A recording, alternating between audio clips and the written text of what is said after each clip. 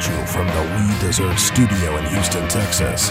You're listening to The Weekly Brew with Austin Staton, Kevin Cook, and Jeremy Paxton. It's time to sit back, relax, and be informed. Welcome to episode 43 of the Weekly Brew podcast. My name is Austin Staton, and I'm joined this week by Kevin Cook, Jeremy Paxton, and Dolores Lozano. And before we get started, we want to give a special shout out to one of our listeners in Anchorage, Alaska. Her name is Jackie. She was actually involved in a hit-and-run bicycle accident. Everything's okay. She's doing fine, but Jackie, just know that we're down here in Houston thinking of you this week. And, guys, transitioning back into the show here, we've got an amazing episode in store for us. We've got Big 12 Talks with David Ubben. And if you follow Big 12 athletics in any regard, you know David Ubben's name. Also, we have a phenomenal interview with Julia Morales from Root Sports. She's the field reporter for the Houston Astros, and we spoke with her for about 25 minutes. Fascinating interview.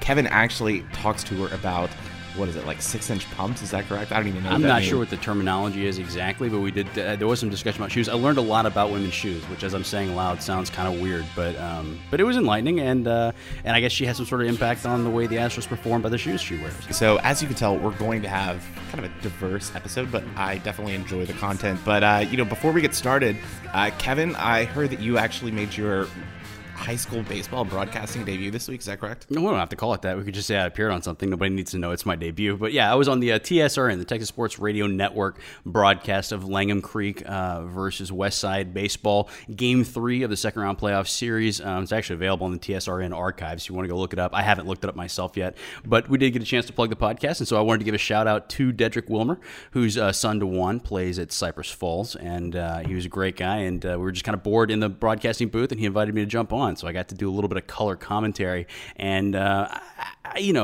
killed it. If I'm being honest, I'm just going to be frank with you guys. I really knocked it out of the park, so to speak, and I thought it was awesome. So, you can't see it on a podcast. He's pantomiming a huge head, I think, but I'm just being realistic that I bring a lot to the table, and we saw a new side of me the other night. So you guys should all go out there and listen to that. So what Kevin is saying is he's finally coming around on baseball now. Jeremy, how was your week? What's going on? Not enthralled with baseball at all, but I am enthralled with Big 12 expansion talks, which is what I was paying attention to all week. But before we get into that, I did want to give a special shout out to We Desserts. They really made my mom's Mother's Day special, so they let me in just a minute before they opened and got me a big box of cookies. So really want to give a special shout out to them, and really they're good for any holiday, not just for Mother's Day. So don't hesitate to stop by We Desserts. Yeah, always great to go by We Desserts. And before we dive in more on the best bakery in Houston, Dolores, you were at JJ Watt's charity softball classic this week. Tell us about that. The JJ Watt Classic was really fun. It was great to see the community come together at Minute Maid Park, and actually it seemed like there was more fans than there is at some Astros games sometimes, which is really surprising. But it's not surprising. Not surprising at all. JJ Watt raised over $1 million, and it was really great to see the new rookies. They played a little joke on them. They brought them out on the field and kind of sprayed them with water guns, so that was really hilarious. But it was really nice. Did you get to feel JJ's muscles? No, I did not. But one reporter did ask him what he was doing later that night, which I thought was really weird. And I wonder if her credentials got provoked after that. I'm curious, who was this reporter? I have no idea. Yeah, it's very unprofessional. Are you looking at me? Have I done that before? No, I'm just looking at you to agree with me. Oh, okay. I thought you were accusing me of something because I have sort of a checkered past, and I could have easily have done that at some point in the past. I don't recall it, but yeah, that could have been me easily. Would it have been to JJ Watt, if any athlete? Absolutely. JJ Watt is the sexiest man alive, in my opinion. So I just wanted to get a taste of what it was like from your perspective, Dolores. Sort of vicarious joy. Hold on. Dolores, do you think JJ Watt is the sexiest man alive? I do not think he's the sexiest man alive. Second after George Clooney. No. Not even close. No. Or am I anywhere near your top There's a five? correct answer here. Well, okay, who's the sexiest man alive? Correct answer, Jesus Christ. Thought we were going for... Hold on, wait. Wow. I thought we were going for Orbit. Orbit is Bay, right? Orbit is Bay, yeah. Orbit's the sexiest man alive. Okay. He's not a man. He's an alien. Yeah. Sexiest creature. Sexiest varmint. He's a space varmint. That's clear. All right. No, okay. So JJ Watt's your sexiest person alive. Who's your top 5, Kevin? I didn't say person. I said sexiest man alive. And it's JJ Watt, Kobe Bryant, JJ Watt, and I don't have a fifth. You just said George Clooney, so obviously you have this thought out. Well, okay, I thought we were talking athletes. You're right. I have not really thought this out at all. It kind of put me on the spot here, and I feel a little uncomfortable with the way you guys are looking at me. But but no, I mean, that is kind of the consensus, right? That J.J. Watt is one of America's sexiest athletes, right? I think you check out athletes more than I do, and I'm really questioning that right now. Oh, absolutely. That's what their bodies are on display. It is socially acceptable to gawk and ogle and, really take in the sights. That's what I'm out. I didn't know you were such an admirer of the human form, Kevin. Absolutely. Wow. I like the Greeks in so many ways. So Kevin is definitely just revealing a little bit more about himself. And next week we will debut Kevin's best 5 summer bods. Yeah, we'll have a rolling list of the sexiest athletes, male only. The atmosphere in here is totally different now that we've had this discussion. So, unfortunately, Kevin does not have a sexy body because he goes to We Desserts all the time. That is a really awful segue. But two of us. Yeah, you can have a sexy body and get delicious desserts at We Desserts. And so to clear up any confusion, We is OUI, which is French for yes, as in yes, you should go to We Desserts because they do everything there. And they do it from scratch. I don't know if you've ever had a really, really terrific pastry or baked good that is made from scratch with all the best ingredients with tender love and care by Jenny and Penn. Really, they put their hearts and souls into everything they make there, including the delicious beignets and everything else that goes on there. So you should go out there, 3411 Kirby.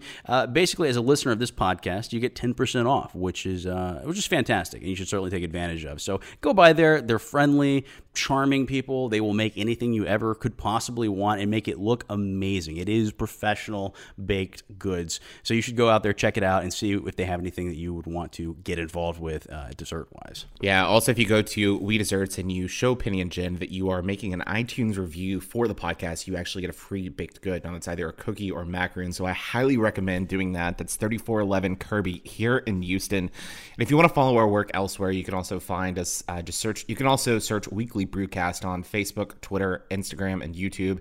You can also subscribe to our website at weeklybrewcast.com. We post all of our content there each Monday. It gets pushed directly to your inbox, so I highly recommend taking that approach. But we actually have a fun show on tap for you today. We've got a great conversation with David Ubben discussing Big 12 realignment scenarios and just the rumors that have existed, just the rumors that have persisted here in the past few weeks.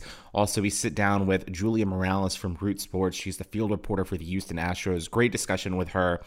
But without further ado, we've got a packed show on deck, so it's time to sit back, relax, and be informed.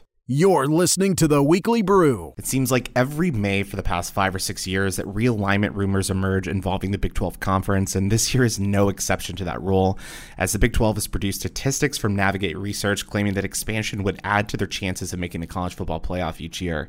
Now joining us on The Weekly Brew to discuss this and more is David Ubben, who has covered the Big 12 Conference for ESPN.com, Fox Sports Southwest, and is now a contributor to Sports on Earth and the host of the Flyover Country podcast.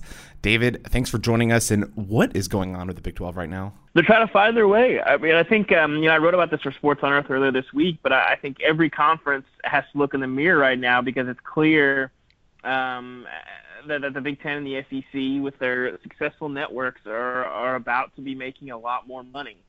And so all three conferences have to answer the question of how do we keep up. And for the Big 12, they've got the most complicated way of answering that because they have sort of three paths of, do we expand for the Big 12? Do we institute a title game? And do we pursue a conference network? And those are sort of their three options to try and keep up with the Joneses.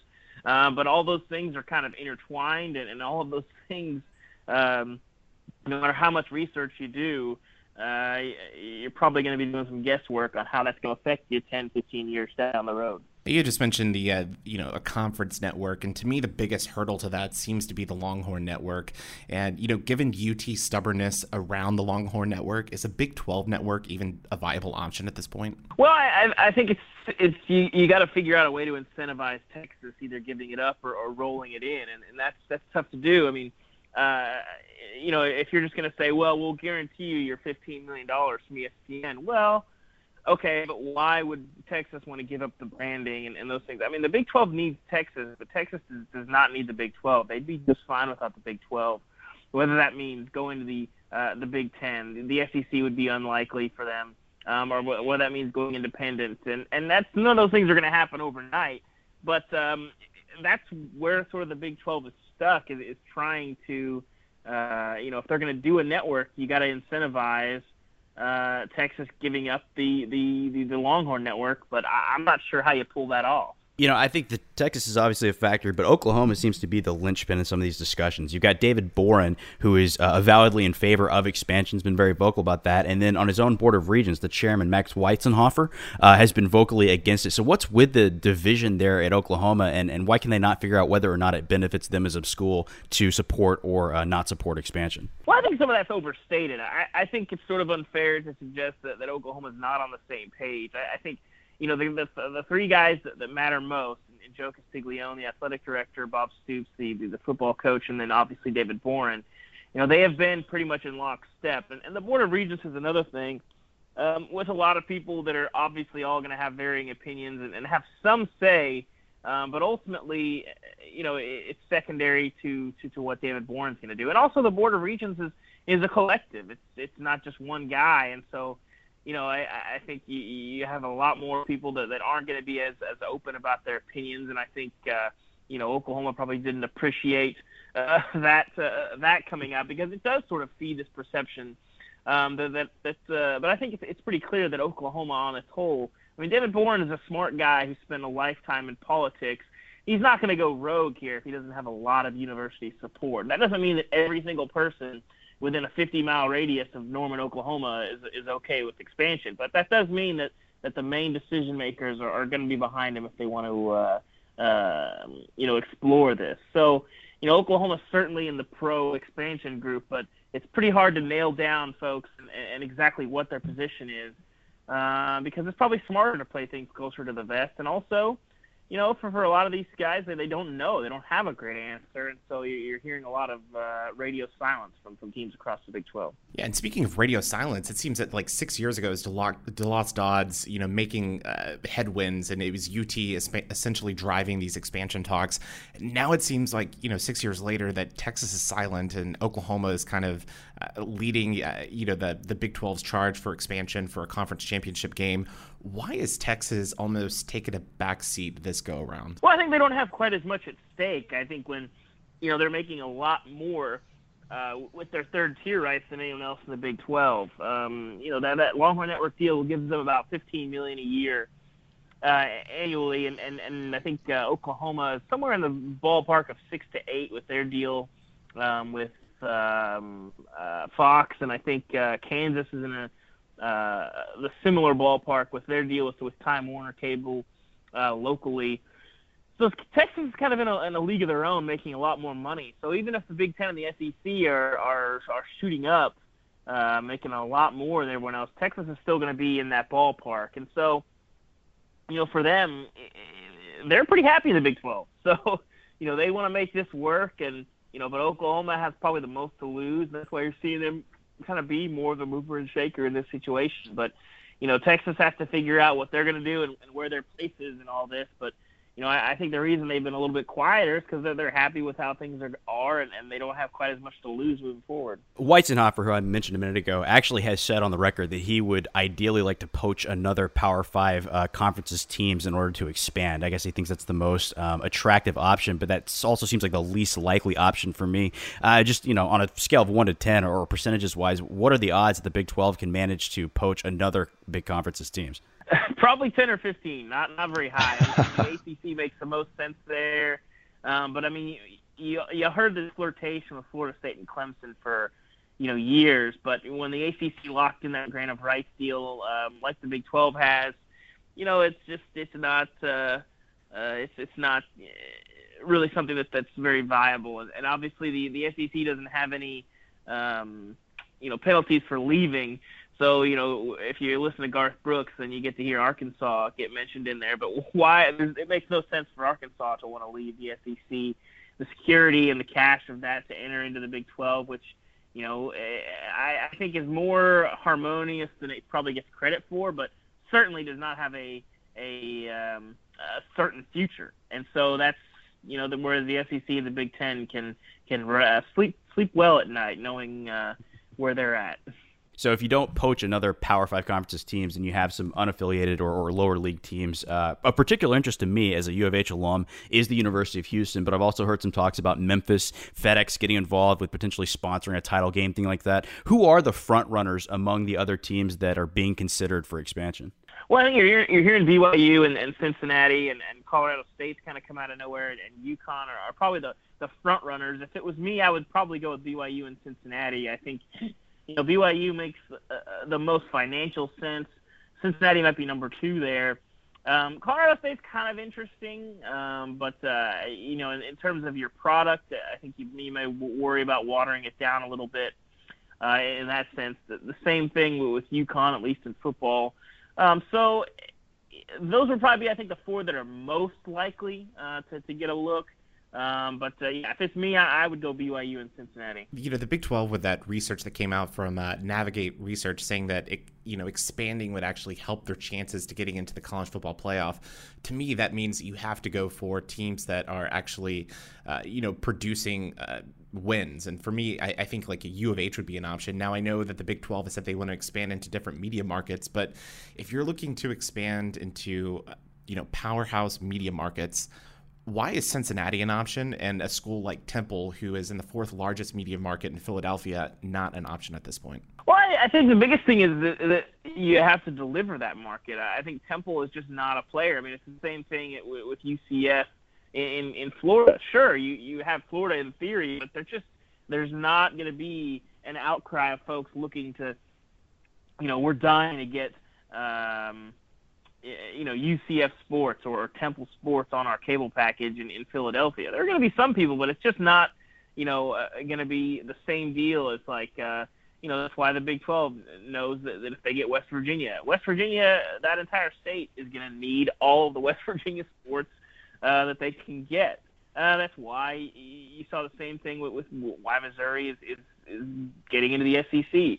Kansas City and St. Louis, Missouri does deliver those markets. If Missouri is not, if those cable markets are not getting the SEC network, they're going to have a lot of people very angry, and that's sort of the market for making that happen. So it's getting into big markets, but it's getting candidates that actually deliver those markets, and I just don't believe that that's going to be true for Temple and Philadelphia, whereas Cincinnati, even though it's a smaller media market, that's about as good as you're going to do in terms of an individual media market. Back to Houston, and I'm doing my best to sound professional here, not desperate for my school to get into the Power 5 conference I wanted to, but they've made tens of millions of dollars in infrastructural upgrades on both the football and basketball side. They have 2, I think, really big-name, high-profile coaches in Tom Herman and Kelvin Sampson. I mean, it seems like they are really making a push to be deserving of a Power 5 conference bid. Is there any conceivable path to the Big 12 for them? Because I know there's disputes about television contracts, and Texas doesn't want another Texas school there. Is there a chance? I really don't think so. They're too boxed in by geography because you have the recruiting aspect of it.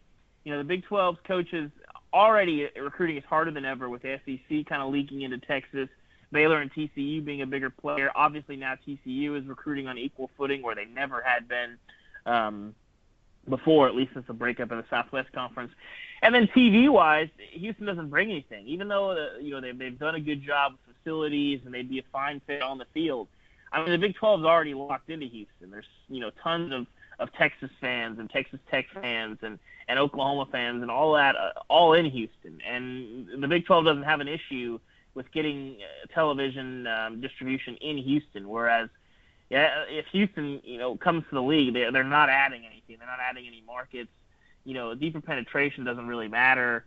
And so, even though on the field it makes sense, geographically it makes sense, the geography, that's what it's about in the new sort of college realignment stage. But Houston has all the wrong answers to the geography question. So they don't make a whole lot of sense to me and what the Big 12 would be looking for. I'm curious.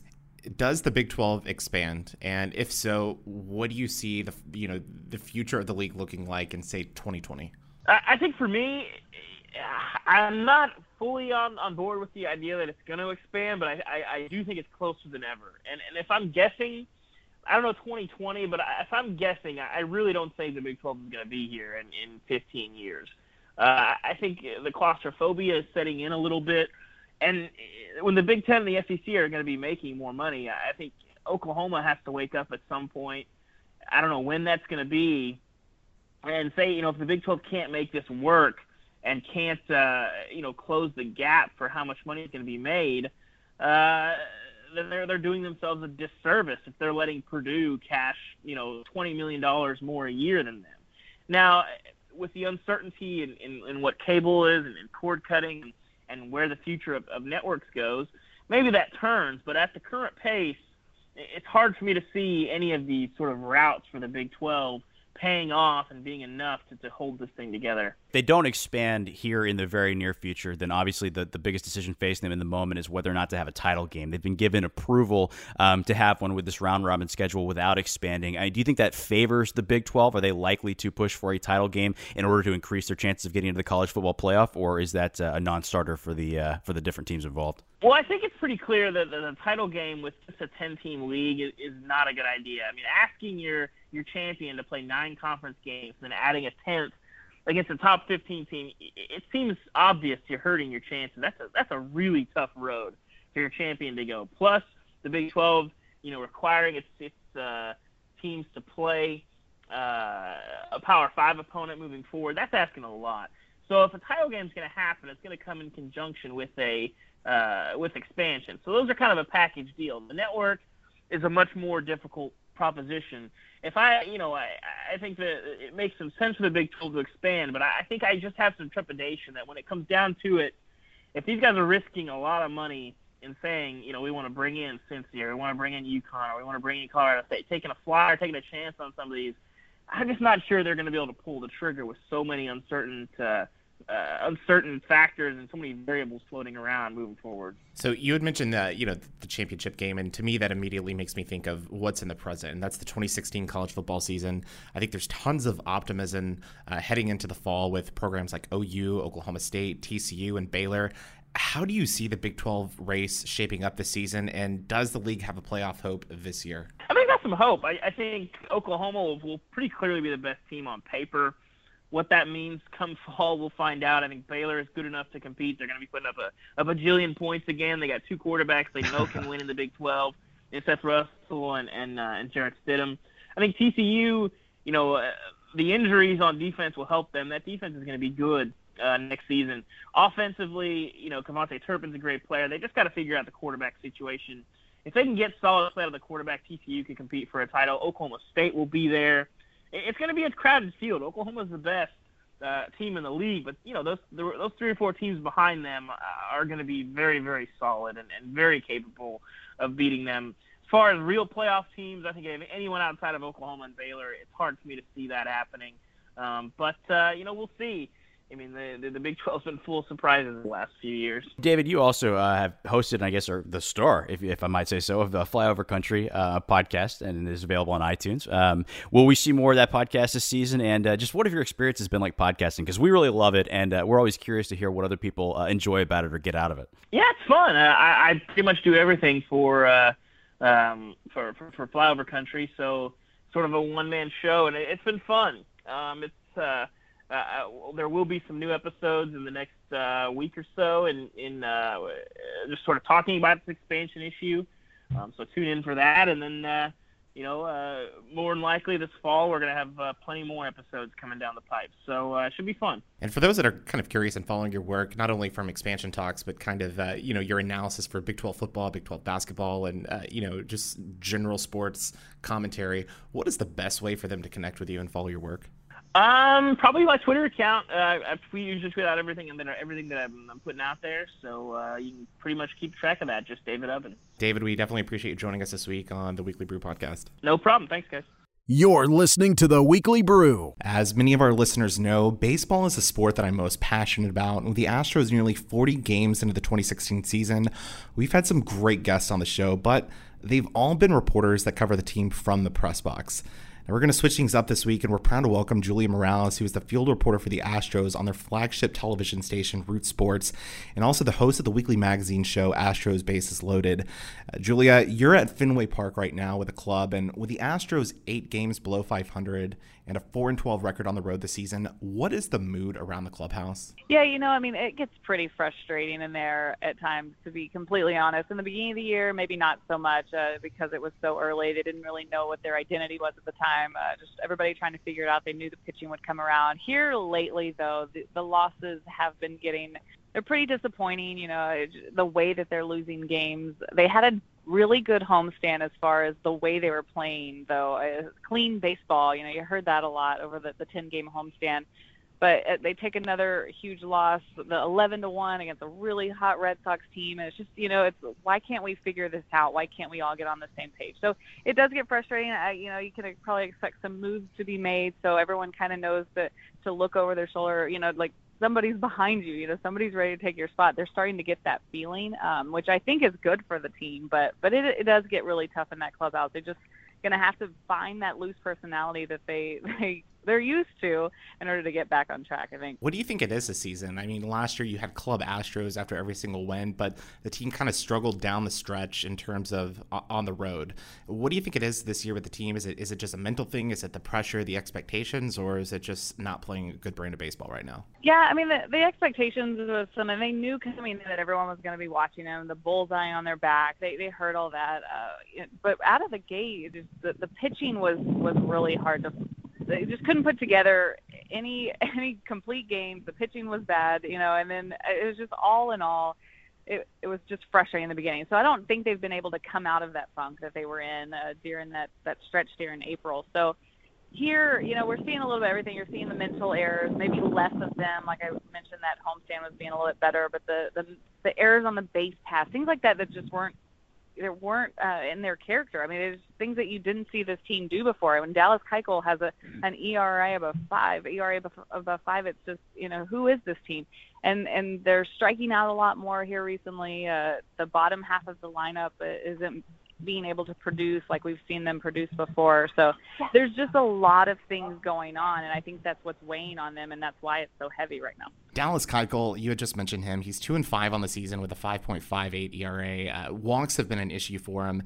Is this a case of the league starting to figure him out a little bit, or is he, putting pressure on himself on the mound when he goes out for each start, or is he, suffering through some sort of discomfort or injury on the mound? Mm-hmm. Yeah, it's been interesting to watch somebody who's such a perfectionist struggle the way he has, because he hasn't been able to figure it out. Hasn't felt like the Dallas Keuchel that won the Cy Young Award just 1 year ago, had a really good off season.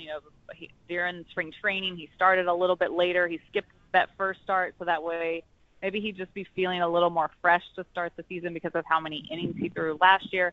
But here he is, and he's his last start against the Red Sox being knocked around by an extremely red hot team.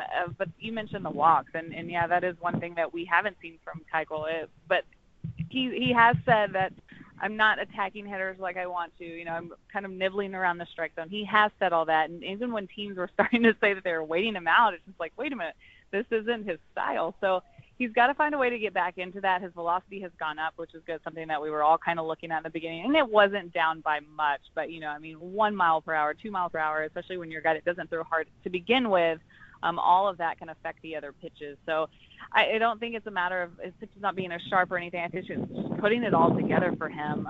He was working on a few timing issues mechanically, but it's something he's going to have to keep figuring out, but he can do it because he's such a great competitor. He's such a perfectionist, like I mentioned earlier. So he's going to do everything he can to get back.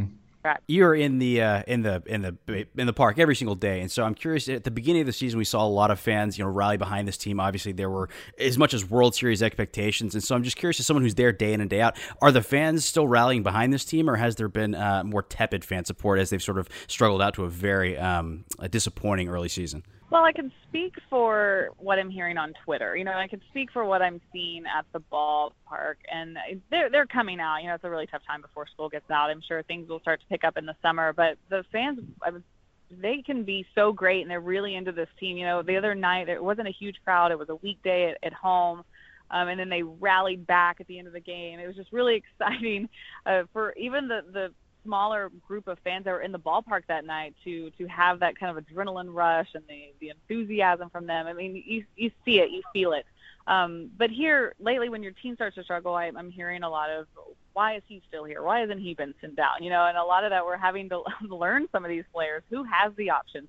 Why isn't the team moving? And there's always a method to everything that the team is doing. So I'm hearing a lot of that, but I think they're right there with them. I really love this fan base, and I really love how smart this fan base is because of the things that I get asked and the way the season ticket holders know everybody's name. Speaking of fans, I'm sitting at Fenway Park, and these guys do their research on me, and I'm a visiting reporter. So they know that, they've always been known as to be some of the best fans in baseball here in Boston. But, I'm seeing it at home.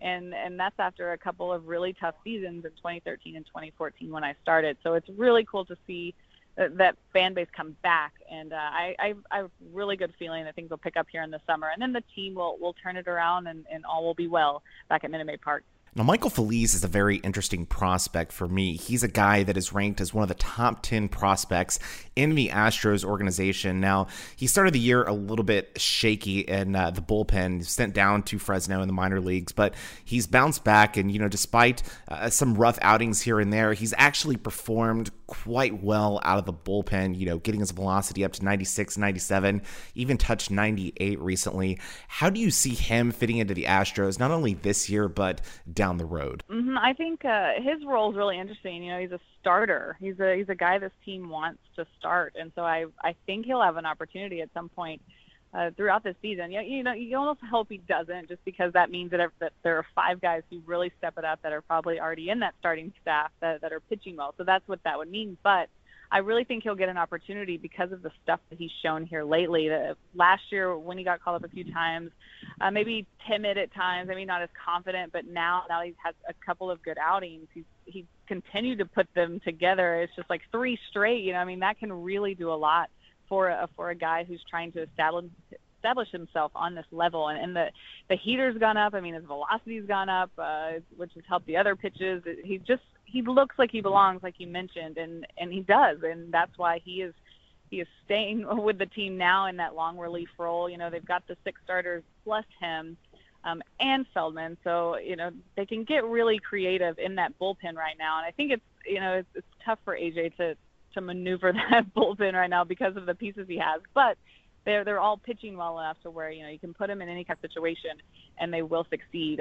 So we'll just have to see how this plays out, but as far as Feliz goes, he's definitely been impressive. So kind of switching gears here for a minute. This is your 4th year with the team and, covering the Astros on the sideline. What has your experience been like over the past 4 years, and especially now that Root Sports is, being seen in more television homes, and also when I watch the games, I see the chemistry between you, Brownie, Ashby, and Blum. It seems like you guys are genuinely enjoying each other, enjoying the broadcast. What has that experience been like for you the past 4 years? Can you tell we like each other? Because that's good. we absolutely have a blast. 2013 we were learning each other a little bit. A lot of changes happened around Minute Maid Park, and as far as like the front office goes, the team, and then of course all the broadcast teams as well. The radio booth, they were shaking things up over there. So we were learning each other that first year, and then we were also trying to broadcast a team that only won 51 games. Can you imagine the challenges that we went through at that time? So it's I think that year really brought us together. We bonded. We figured out ways to tell the good stories to keep fans engaged. And here we are years later. I think last year was so much more fun because of what we put in those first 2 years. 2014 was all about Jose Altuve and watching this guy hit every night. We've continued to tell that story. In 2015, we were overwhelmed with the wonderful stories that we could tell. So the chemistry between us, we like to keep it light. Baseball games can get long, as I stand here at Fenway Park, where they're known to have 4-hour games just for 9 innings. But that's part of why we love this gig, is we have a lot of time to chit-chat and tell the stories and to go off the field for a second and tell what's going on in the fans, what's going on in the fans, or whatever it may be, staying on the Green Monster. But I think that's made it really special for us, and I love that we've continued to stay together for this many years because the fans know us as more of a team. We're like a team within the team, But we do have a lot of fun. It's baseball. How can you not, right? Yeah, it's very unique when it happens like that. And you're right there on the field during the games. And I think it was probably, 2 or 3 years ago, you actually met Matthew McConaughey. You've met some pretty interesting people and had the opportunities to interview them. What is that like, for you being able to, kind of go beyond the game and meet with those people and just kind of hear their experiences from the stands? Yeah, Matthew McConaughey was so much fun. That built up throughout the game. I spotted him. He happened to be wearing a fanny pack, and at the time we had an inside joke about fanny pack. It all kind of just beautifully came together at the time. But it took me 7.5 innings to get over there to get some confidence and go over there and ask. Because he's a celebrity, it's not just anyone over there. So really fun, though, to sit down next to him. And then, of course, he wants to talk baseball. I'm not trying to ask him anything else other than what's going on the field. And he's a Texas guy, and he wanted to talk Astros. Used to be a Rangers fan. It's just really cool to hear what you have no idea what they're going to say when they open their mouth, especially when you interview Kevin Costner, who has to be my favorite. I sit down next to this guy and talk to him about baseball movies that he's been in. Of course, some of our favorites. He was the star, and talking about Bull Durham. It's just really, really fun, the opportunities that I get to walk up and ask these guys about something as fun as baseball, and to find out why they love the game or what it is they're doing that day. I think Matthew McConaughey was with his son that day, just totally normal, which is really fun. And it's really fun to present that to all that are watching, all the viewers. Julia, I've been watching the Astros since I was a little girl, and I think you're one of the greatest additions to the Astros since the switch from Fox Sports. I'm fairly new to the sports industry world, and I was wondering if you had any advice for females trying to break into sports media. Absolutely, yeah.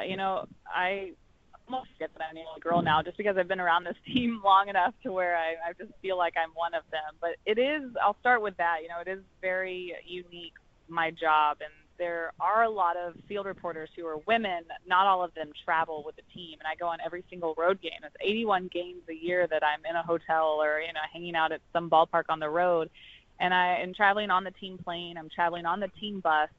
I'm around these guys a lot off the field. So I get to know their families. I get to know them off the field a little bit. Some of their personalities. George Springer loves to be the guy that hands out the candy on the team plane. Things like that we get to see. That just gets, you start to learn them, and then you start to learn how to ask these guys questions. I'm here so often. I have to be able to have the great fun interview, but I also have to be able to ask them why they blew the lead in the 7th. I always have to ask the tough questions too, but when you have that relationship, and they respect you, it's much easier. So, when it comes to advice, that's the thing. You've got to present yourself as a professional from the beginning.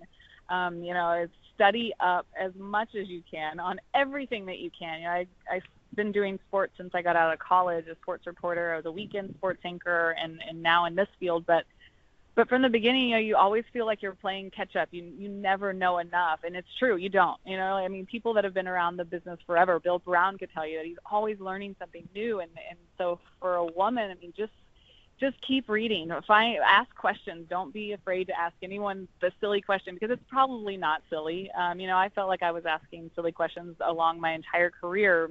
I had a great mentor, I would call him, who was a pitching coach in a AAA team where I was before this job. And he was great for information, pitching sequences and things like that where, I just would feel silly asking a big leaguer that question in a big league clubhouse. It's not something you'd want to know before, but it was something I could pick his brain about. And I felt much more confident and comfortable walking into a clubhouse that I actually knew what I was talking about and, where my question was coming from. So just be prepared, be very professional is my advice. And then be yourself. There's enough of us now to where it's not as big of a deal to be that woman in sports anymore because there are so many of us. I meet them all the time. There's several in the Red Sox clubhouses. I'm looking across the field right now, so you have to bring your own personality, find that one unique, whatever it is that you want to bring to the table, I should say. On the broadcast, you find me being silly, but at the bottom of the inning, I could be talking about Lance McCullers' arm action.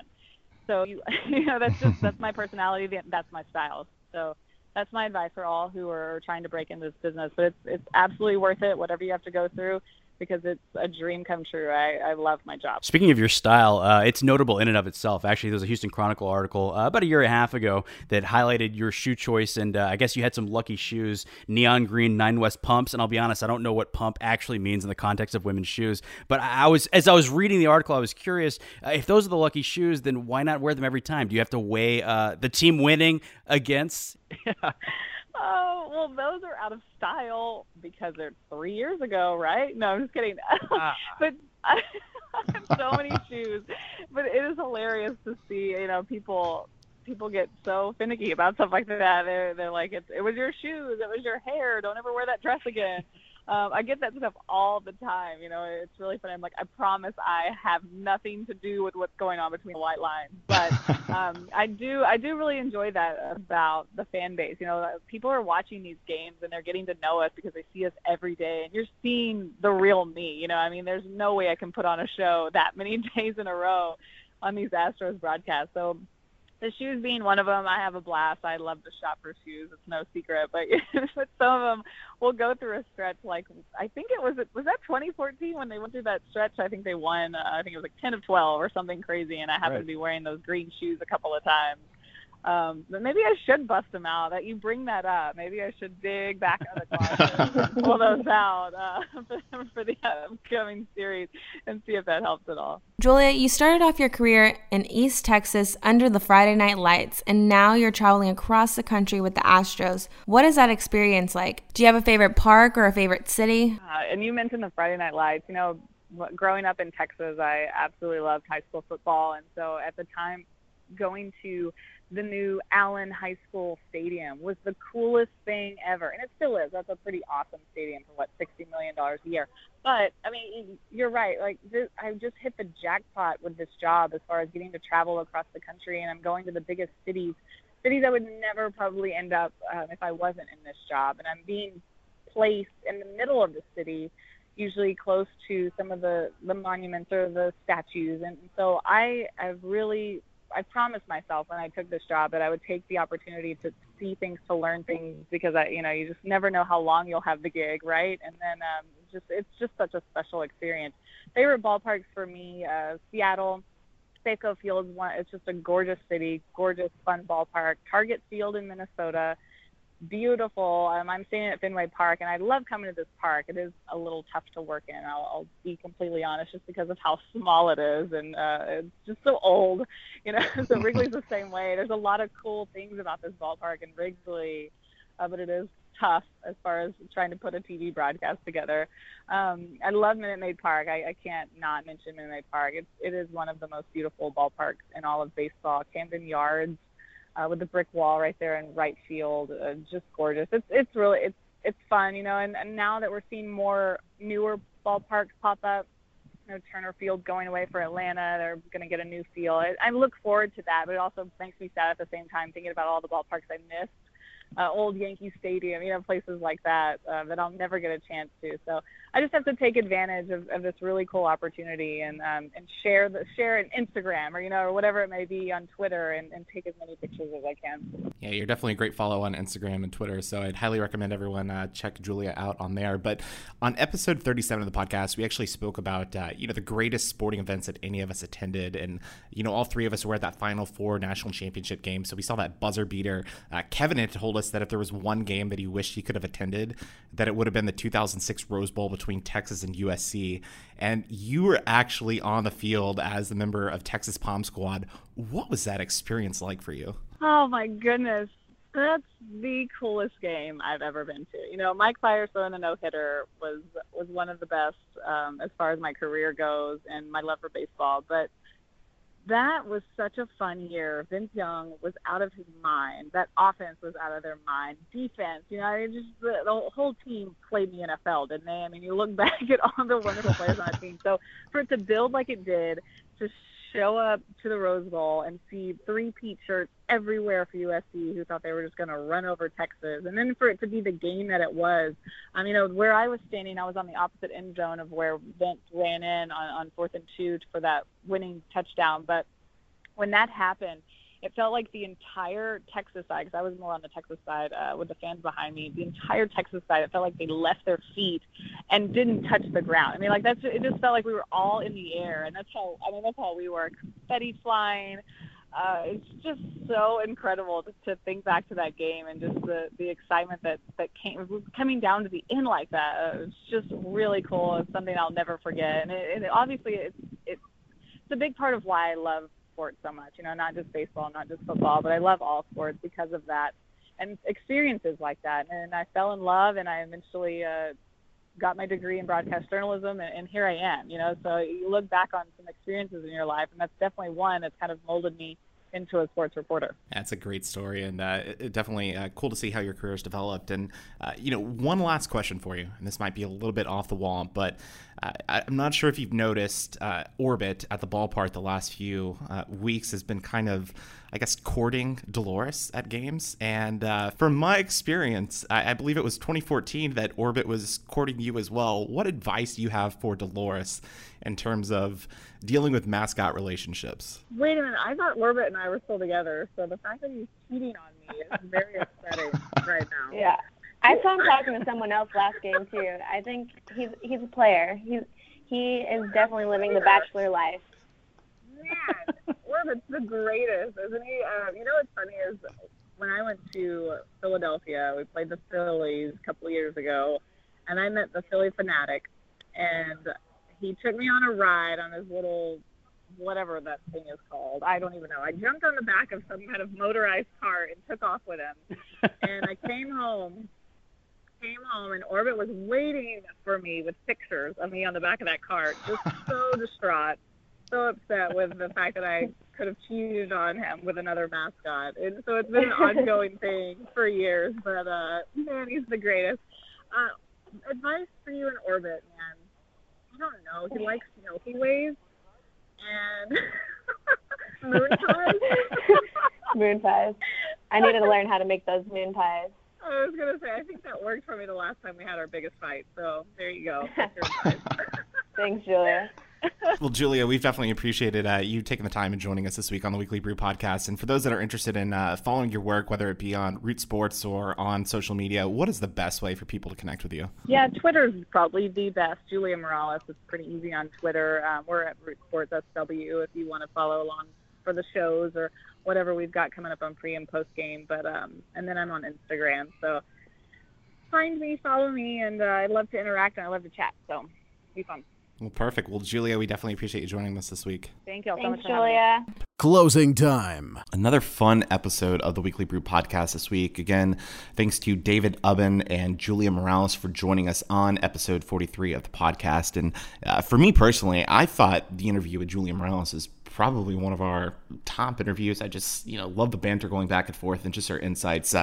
Kevin, what did you think? I think there's a recency bias, of course. Anytime we can recall, how fun it was to talk to Julia and how engaging and charming she was, it's easy to kind of put that up there. But no, objectively speaking, I've gone back and looked at the roster. She is one of our better guests, and we love her work, and we love the interview, and we hope you guys did as well. Julia was thoroughly entertaining, very knowledgeable, articulate, and taught me something about women's clothing, which is always good. Jeremy, you actually weren't able to join the David Ubben conversation, but I know you had the chance to listen to the audio prior to this podcast, and what were your thoughts on that conversation? Oh my gosh, it killed me. I couldn't be there for the interview.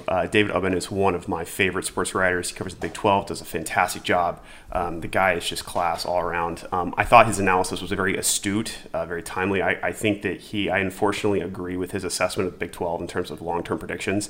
But I really, the interview was just solid analysis. Anyone who's interested in Big 12 expansion talks should give it a listen. It's fantastic. So I'm still disappointed I wasn't there, but kind of like thinking about the Big 12, Austin, what were your reactions to what he had to say? I mean, I thought he had a great insight, and I think the most striking thing is that he essentially said it doesn't matter if the team's good or not.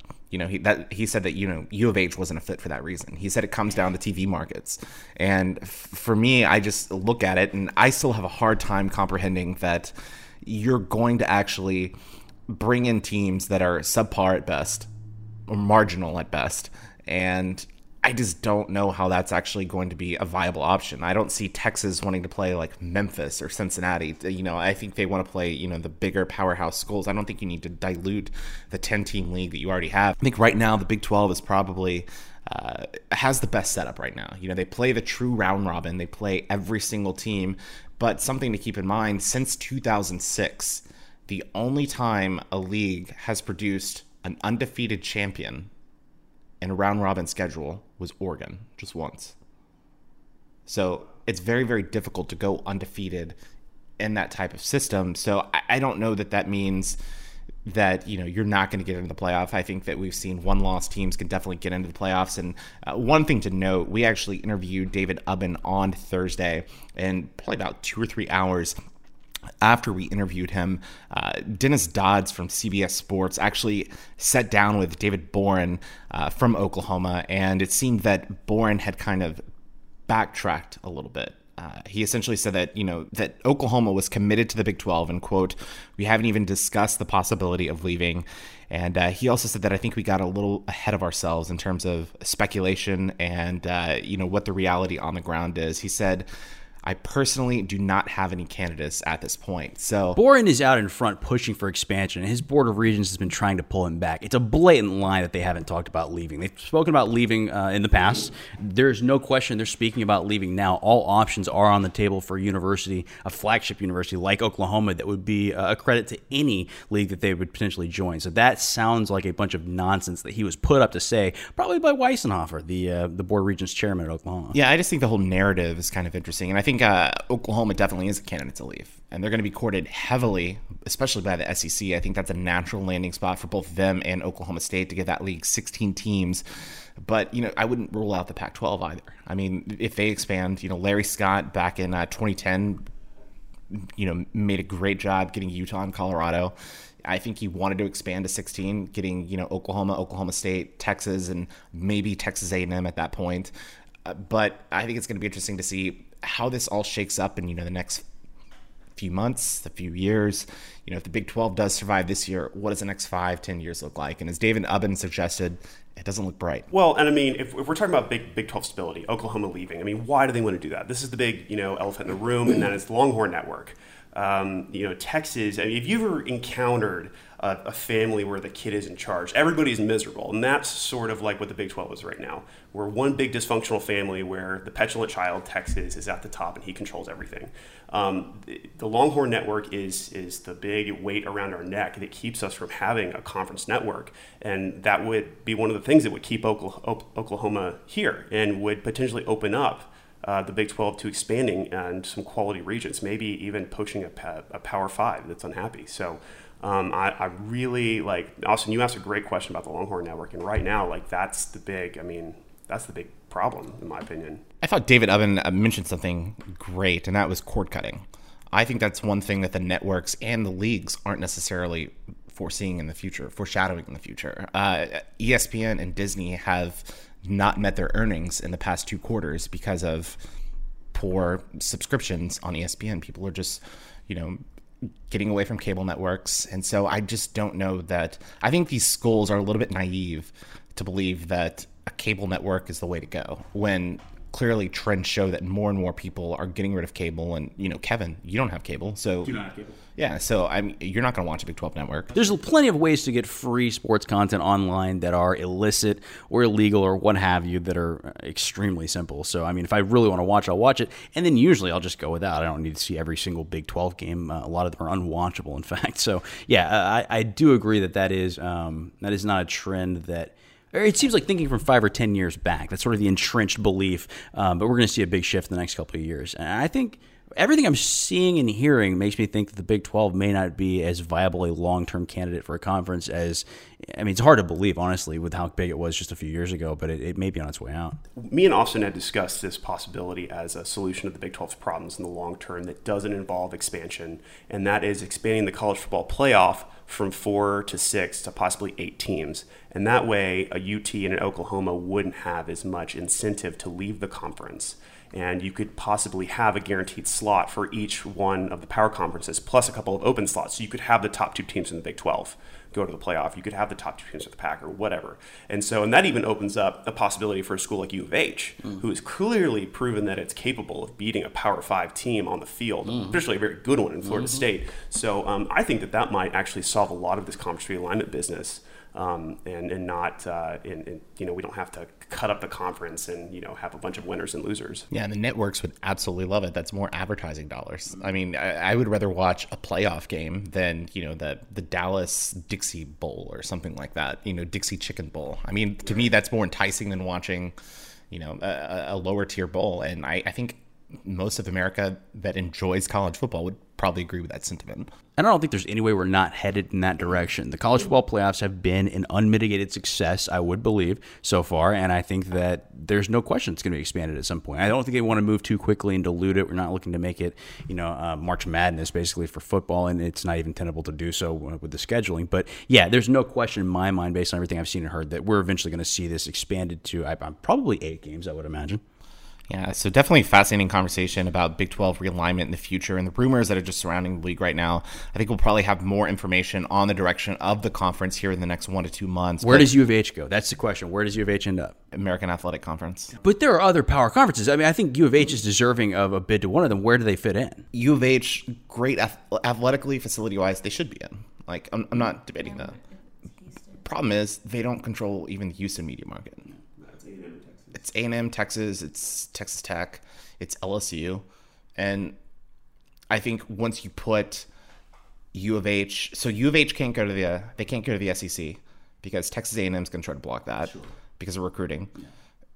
Big Ten doesn't make sense geographically. ACC doesn't make sense. Pac-10 or Pac-12 doesn't make sense. As horrible as this is to say about U of H, but no member of a power conference is going to take a pay cut to take a U of H or a Memphis or even a Cincinnati. And so that's why I think all of this talk is really, it's just for fun at this point. I don't think it's really going to happen. What I could see is a league like the AAC becoming say that the Big 12 dissolves or something like that, or say that they expand to 8 teams. And I could see, the AAC, if they continue to have success like they've had in the past few years, then maybe they get an automatic bid to an 8-team playoff. So I could see that as a possibility. And I wouldn't be shocked to see that happen, especially because you have a lot of schools in the AAC that are starting to pour more dollars into stadiums. I mean, look at SMU, what they did with their basketball facility. So I could see that as a possibility. But to me, it's just, I think U of H is hindered by the geography right now. If U of H was in Louisiana, I could see him as a candidate for the Big 12. But the fact that they're in Houston, which is controlled, by Texas A&M, I just don't see it as a fit. And then just, to me, it doesn't make sense for, a West Coast league to bring them in. Now, hypothetically, the Pac-16 or Pac-12 expands to the Pac-16. And, maybe Texas goes to the SEC. Maybe Texas Tech goes to the SEC. Then sure, if you've got a Baylor and a TCU that head west, then maybe you bring U of H along with it. I could see that. But I think that's the only way that it happens. This is why the 8-team playoff makes so much sense, because it makes this not such. You don't have smaller schools with fewer resources being omitted like they are right now. And so with this Power 4 conference setup we have, it's really it's limiting. It's sort of like the BCS all over again in a sense. Because they box out the little guy. And with U of H's win over Florida State, not just a win, but a stomping, I mean, I think really that proves the necessity of an 8-team playoff without a doubt. Fascinating conversation with you guys, and thanks again to David Ubben for kind of sparking that conversation, and we hope you enjoyed that, kind of going back and forth on expansion and realignment. We kind of discussed it a few months ago on the podcast, but I think we definitely had new information this week, and we're able to go a little bit more in depth, so we hope that everyone enjoyed that conversation. But it's that time of week again. What time is it? It's iTunes Reviews time. iTunes Reviews time. I love this time. This is my favorite time. And we have 2 new reviews. Kevin, you're having a good week, aren't you? Yeah, you can hear it in my voice. Not 1, but 2 new reviews, which is so rare. I think only on maybe 2 or 3 occasions have we had more than 1 to read. So great job by the listeners this week. So we have a great sports insight is the title of this one, which I could not agree more, by C. Kosh SWT. And I happen to know, of course, that that's Craig Koshkin from the Sports Snack Podcast. Good buddies of ours. We certainly recommend you give them a listen over there. Craig and Matt do a great job with the sports coverage. Everything from MMA to soccer to really anything you could possibly want. So go find those guys. But he says, as someone who avidly podcasts, I have to say that the Weekly Brew fits all of my sports needs and then some. Like you're talking about sexy man needs this week. Really, everything you need is here on the Weekly Brew. The hosts are knowledgeable across the board and fill a niche in Houston sports that you can't. How do you say it? Niche? I think it depends on which part of the country. I feel I say niche, but it sounds pretentious, right? I think so. Okay. I'm just making sure that I sound that way to everyone else too. It's not just my head. Fill a, you know what? I am a man of the people. Fill a niche in Houston sports that you can't fill with local radio. That is a fact. Give these guys a chance and you definitely won't regret it. I like the idea that you're worried about giving us a chance and you might regret it. But you may just have a new go-to on your drive to or from work. We certainly recommend you listen to us when you're driving because driving sucks. You have to do it a lot in Houston and we are great. The next review comes from Houstonian 348234, which I think may be a robot of some kind. We're happy to have robots listen to the show. Good variety always keeps me engaged, he says, or she, possibly. From sports to news to politics to beer, which we don't talk about a lot, but I guess we have mentioned on occasion. We do have Weekly Brew in the name. These guys program an excellent selection of topics for discussion, so you always learn a few new things you didn't expect. This week about me. And it never gets boring. They bring on expert guests who are interesting to hear. Absolutely true. I would definitely recommend giving it a listen, especially for locals in the Houston area. Those are great reviews, guys. We appreciate it. And I'm having a fantastic week. I feel appreciated. I feel pleased. I feel satisfied. If you also enjoy the show, we really do need the iTunes reviews. They help us show up in people's searches. They make us appear attractive and popular as we should be. So please, if you do listen to us, we would love for you to go to iTunes. Subscribe there so you get every new episode deposited directly into your podcast queue, and then click on ratings and reviews. It's very easy to do. You can just leave us a nice little 5-star review with a blurb. And actually, if you're struggling to figure out how to leave a review and you'd like to help us out, go over to We Desserts on 3411 Kirby. Penny and Jen will show you how to leave a review on your mobile device, and you'll also get a free cookie or macaron for doing it. And Orbit, if you're out there listening to us right now, if you leave us a review, Dolores said she would go on a date with you. Absolutely. This is very true. Orbit's back. All right, so that was a fun episode, and thanks to everyone that left us iTunes reviews this week. And if you want to follow our content even more, you can follow us on our social media platforms. Just search Weekly Brewcast on Facebook, Twitter, Instagram, and YouTube. Also, you can follow us at weeklybrewcast.com. But we had a fun episode this week, and thanks again to David Ubben and Julie Morales for joining us on episode 43 of the podcast. And for my co-hosts, Kevin Cook, Jeremy Paxton, and Dolores Lozano, I'm Austin Staton, and we'll see you next week. And guys, remember, no matter who you are, where you go, or what you do this week, always, always brew responsibly.